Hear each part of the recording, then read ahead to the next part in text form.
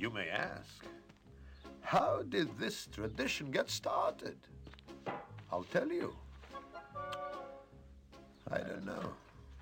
But it's a tradition. And because of our traditions, every one of us knows who he is and what God expects him to do. Hello, everyone, and welcome to Let's Talk Torah. I am Rabbi Tzvi Jacobson with NRM Streamcast, and we'll spend our time talking Torah, learning stuff, and having fun while we learn. You can always send your questions and comments to our mailbag at letstalktorah@gmail.com, and of course, I will answer as many as I can. You know, it's a real busy season for some of us. I am in the middle of my school dinner. This is our big fundraiser for the year. We hope to have about 400 people by the dinner, trying to get the journal put together and all the pages and all the corrections, and everybody's running. And my job is to help everybody stay cool, calm, and collected and get their work done, and, of course, do all the other work as well. And I was speaking to Paul in the hallway outside, and I said, you know, Paul, I said, I come here to breathe. This is my only chance to relax and breathe and not have a bunch of people that are, for some reason, confused, can't work without instructions. It's a fascinating process, but a wonderful one. And especially now we're getting towards the end, so everything will be beautiful. But here, coming to the studio, everybody loves everybody around here. But today, we are going to discuss when perhaps sibling rivalry rears its head. You could decide if there's sibling rivalry or not. And let's figure it out. Let's get into this week's Torah portion. So we're up to the Torah portion of Baaloscha, one of my favorite Torah portions, because it was my bar mitzvah parasha. That was my bar mitzvah, was Baaloscha. It was actually a week off, but still, it was my bar mitzvah. So lots and lots of things happening, but we're going to head all the way towards the end of the Torah portion and just give you a little overview. The elders, there's Aaron, there's the 70 elders that help Moses with the Jewish people, and they die. They were killed, they deserve to be killed. Whatever the case is, that's not the conversation for today, but they die, and now the people are complaining they want meat. So gotta back up a little more. So back after the Jewish people leave Egypt, we travel for a month. The leftover matzah lasted us miraculously for an entire month. When the month is over, we have no food. People complain to Moses. So Moses, of course, goes to God. God says, you think I bring you out into a desert and I'm not going to take care of you. So you're going to get the manna, that special bread from heaven is going to come in the morning. And you're going to get this meat, like a bird meat. It's called slav in Hebrew. Whatever they translate it, I can't imagine that bird really exists now. But a very fatty, delicious bird meat. And they had that meat for a period of time. It's not clear how long. Different commentaries say different things, a couple weeks. Perhaps it was on occasion. Perhaps righteous people got it more often. Again, different possibilities in this meat. It was called meat. So the people here are complaining for meat, which obviously means either the complainers are not getting meat or nobody's getting meat. Now, really, you don't need meat. There's no reason for them to have meat. They have the mun. The mun is this spiritual food. It is a perfect food. You don't need meat. Why are they complaining? Different possibilities. One interesting reason I saw why they wanted meat was they figured God's not going to give us meat. He's going to tell us, go buy it from traveling salesmen. There was definitely things that they needed in the desert. They're in these clouds, but let's say they had to bring a flour sacrifice. There's no flour. Right? There's not growing wheat. They need wine. They need grapes. They need olives for oil. There is no food growing for them in the desert, that's for sure. So what happens? Like every good society, you see customers, you bring the needs to the customers. You find out what they need, you bring it to this traveling salesman. They can buy stuff. But they knew, most of the time, in the 40 years, God's giving them this special food. They don't have permission to buy other food. So they figure, let's complain for meat. That way, we don't have to rely on this spiritual food. We will get meat. And Moses will say, go buy it. Don't bother me. You want meat? Go buy. Like, what's the big deal? Now, we got to take it a step further. Why do they want to be able to buy from traveling salesmen? So fascinating. The rule was that depending on your level of trust in God, depended on how, where, what your mun looked like. So, for example, you're a righteous person, you walk out, it's right there by your doorstep. You're not as religious, you're not such a good guy, maybe it was down the block. And if you were a bad guy, maybe you sinned, maybe you slandered, I don't know, your mun could be miles away. How you knew where it was, I don't know. My third graders ask me, everybody asks, you knew. Maybe there were arrows pointing the way. In other words, you couldn't take anybody else's, so you just kept walking till you ran into mun that you could fill up your bag with, or basket, or whatever, however you carried it home. So imagine for a second that George over here is a horrible fellow, and his mun is miles away. Now, the father has to go out and get it for the whole family. So he travels, he walks. It takes him a couple hours. He gets home, and now it has to be prepared, right? It's just kernels. You got to grind it up and add water and then bake it. This is all of a sudden, breakfast, which should have been at 8 o'clock, is not happening till 1 o'clock. What do you think George's children are saying? Hey, Dad. Hey, Pops. How come our neighbors finished breakfast 5 hours ago, and we're still waiting? Were you bad yesterday? Did you misbehave? I bet when you said that Lashon Hara, that's why you're being punished. So there was a constant, consistent test going on that if you weren't up to snuff, if you weren't perfect, if you weren't behaving properly, you knew the next morning and your children knew.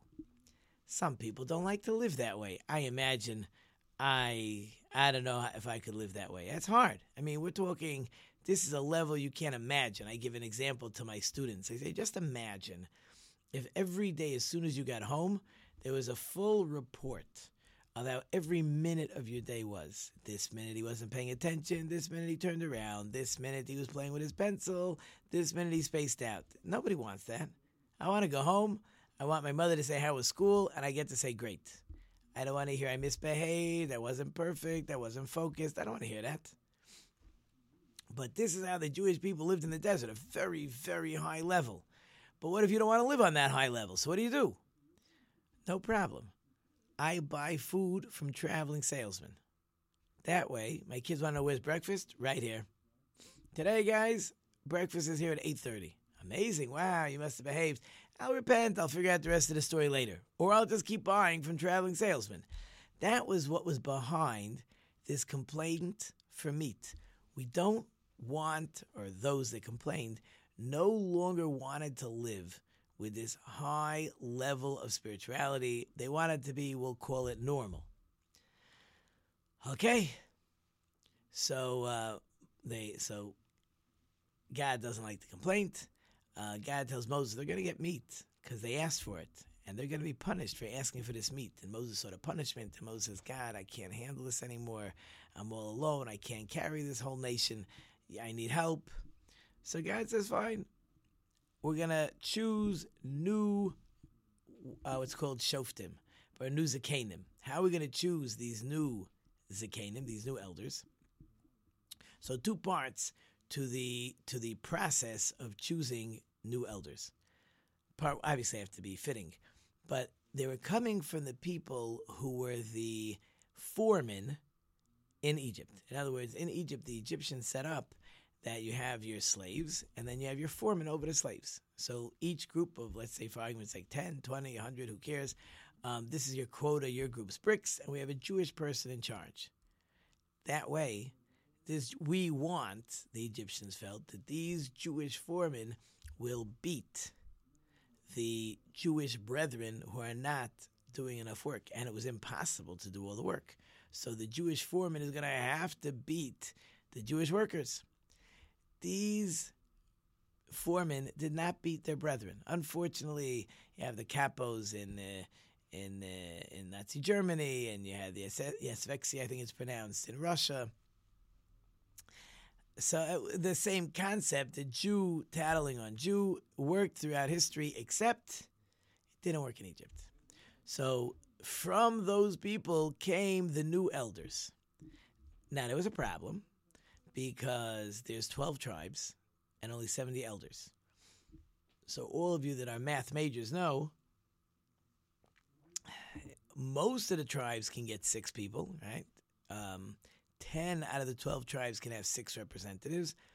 2 of those tribes can only have 5 representatives. Okay, so how do you pick? So there's going to be a lottery.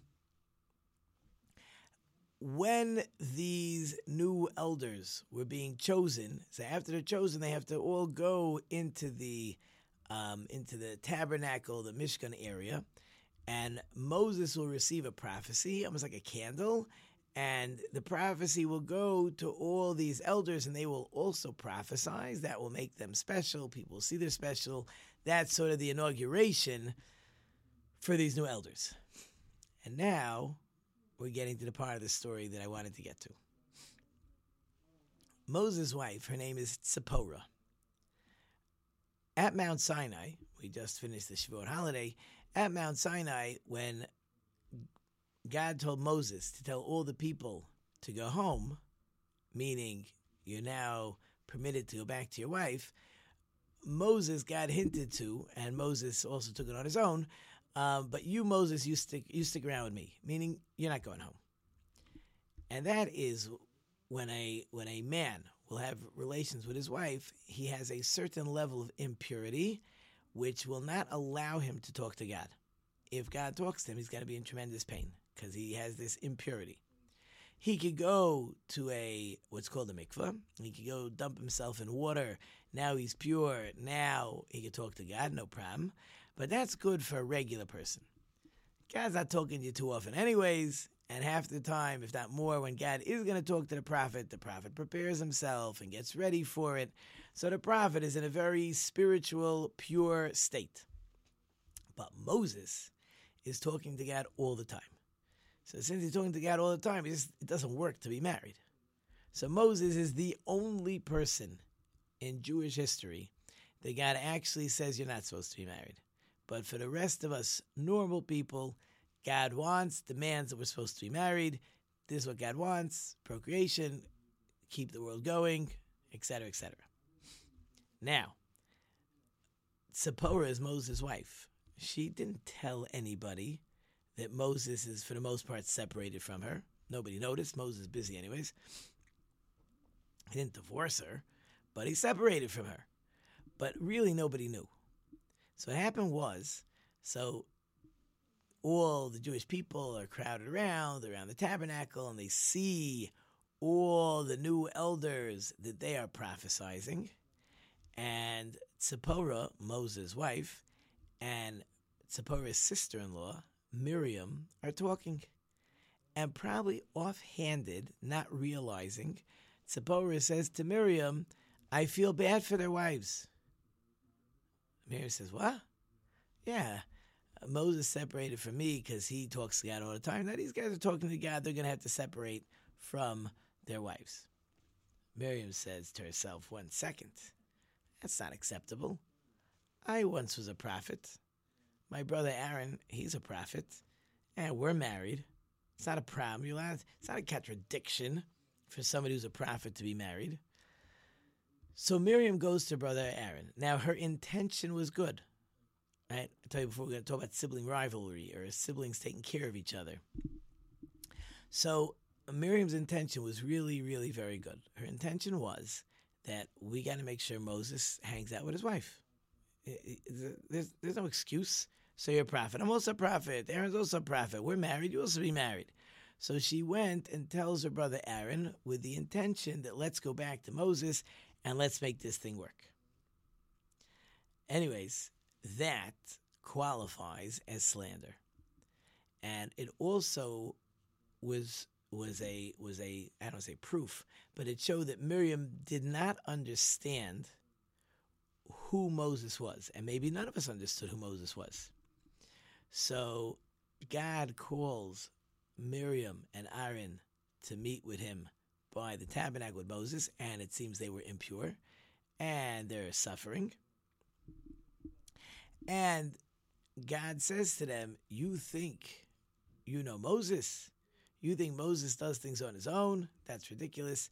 There's no one like Moses. He's the only one that talks to me face to face.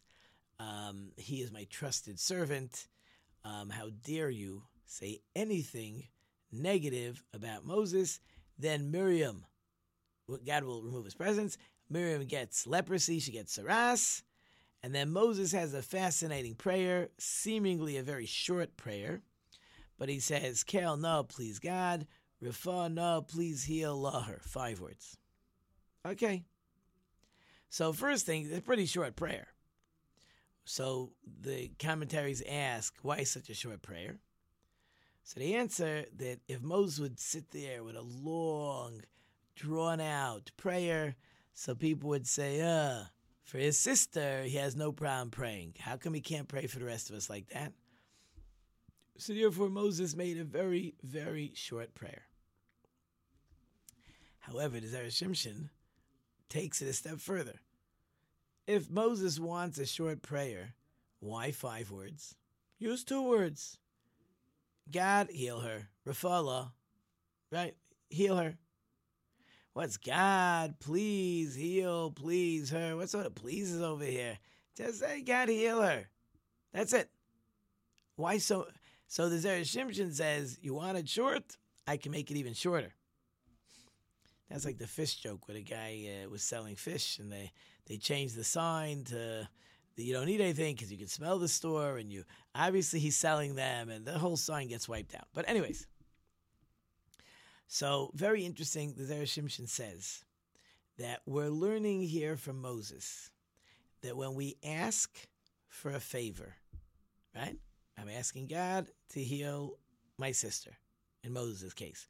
But really, whenever we're asking anyone for anything, instead of being so curt and getting straight to the point, you have to start with pleasant words, even to God. But certainly, when we're talking to others. So Moses is teaching us, when you want to pray, when you want to ask a person for a favor, first start with something pleasant. Start with something nice. Please. Right? Please, God, please heal her. All right? Please, just a little pleasantness. Now, interesting, it says that Moses, cried out, right? Why does he have to cry out? Why does he have to scream? As a matter of fact, it's really fascinating.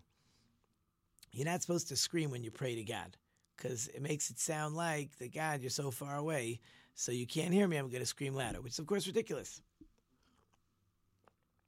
So what's Moses doing that he's screaming out? So it's a very interesting law. Even though we're supposed to pray quietly, but when we want to teach our children how to pray, we can pray out loud. So our children will hear how we pronounce the words. Our children will hear how we pray. So it's a learning tool.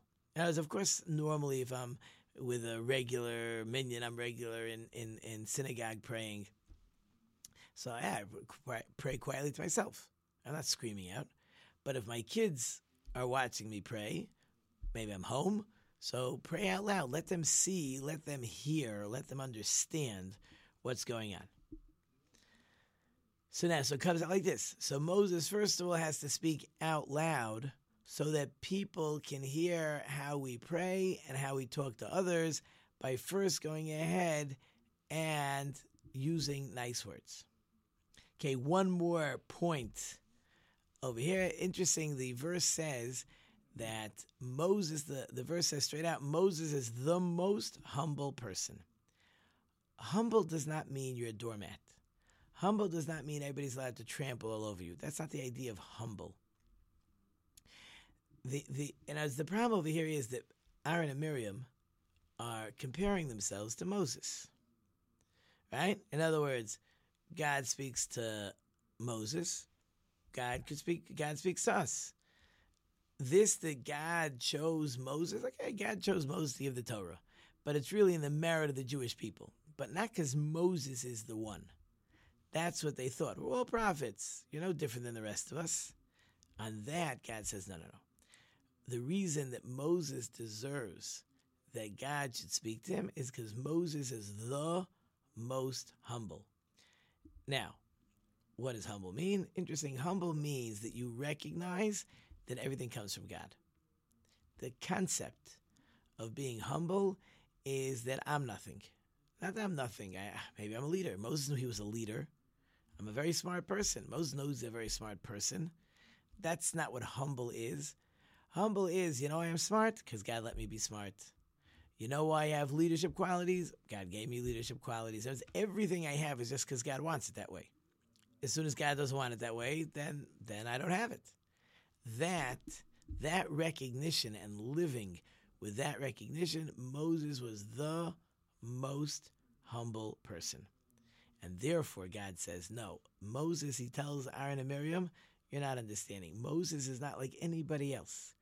Only Moses could have brought down the Torah to the Jewish people. He can talk to me while he's standing, while he's alive, while he's awake, because of his amazing humbleness. So I know time is flying, and it's about sibling rivalry. So I saw a beautiful story. The story takes place in Israel. And there's a lady, she goes into the bakery and she would like to buy, she's having some company, she would like to buy a cake in the bakery for Shabbos. But she doesn't know what to get.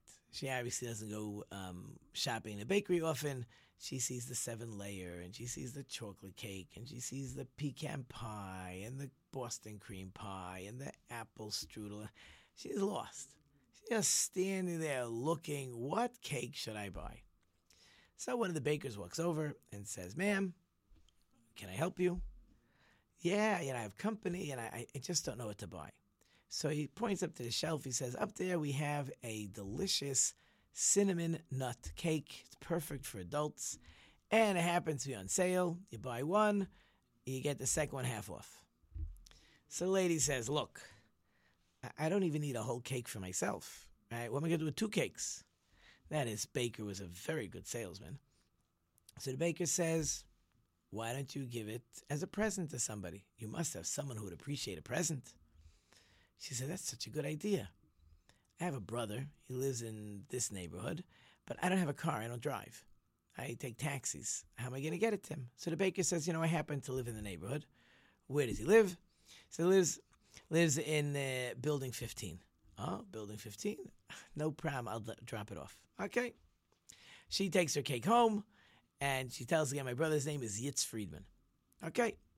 Anyways, she forgets about it, and on Shabbos, she's serving the cake, says, hey, that baker said he was delivering cake to my brother. How come my brother didn't call me and tell me that thank you?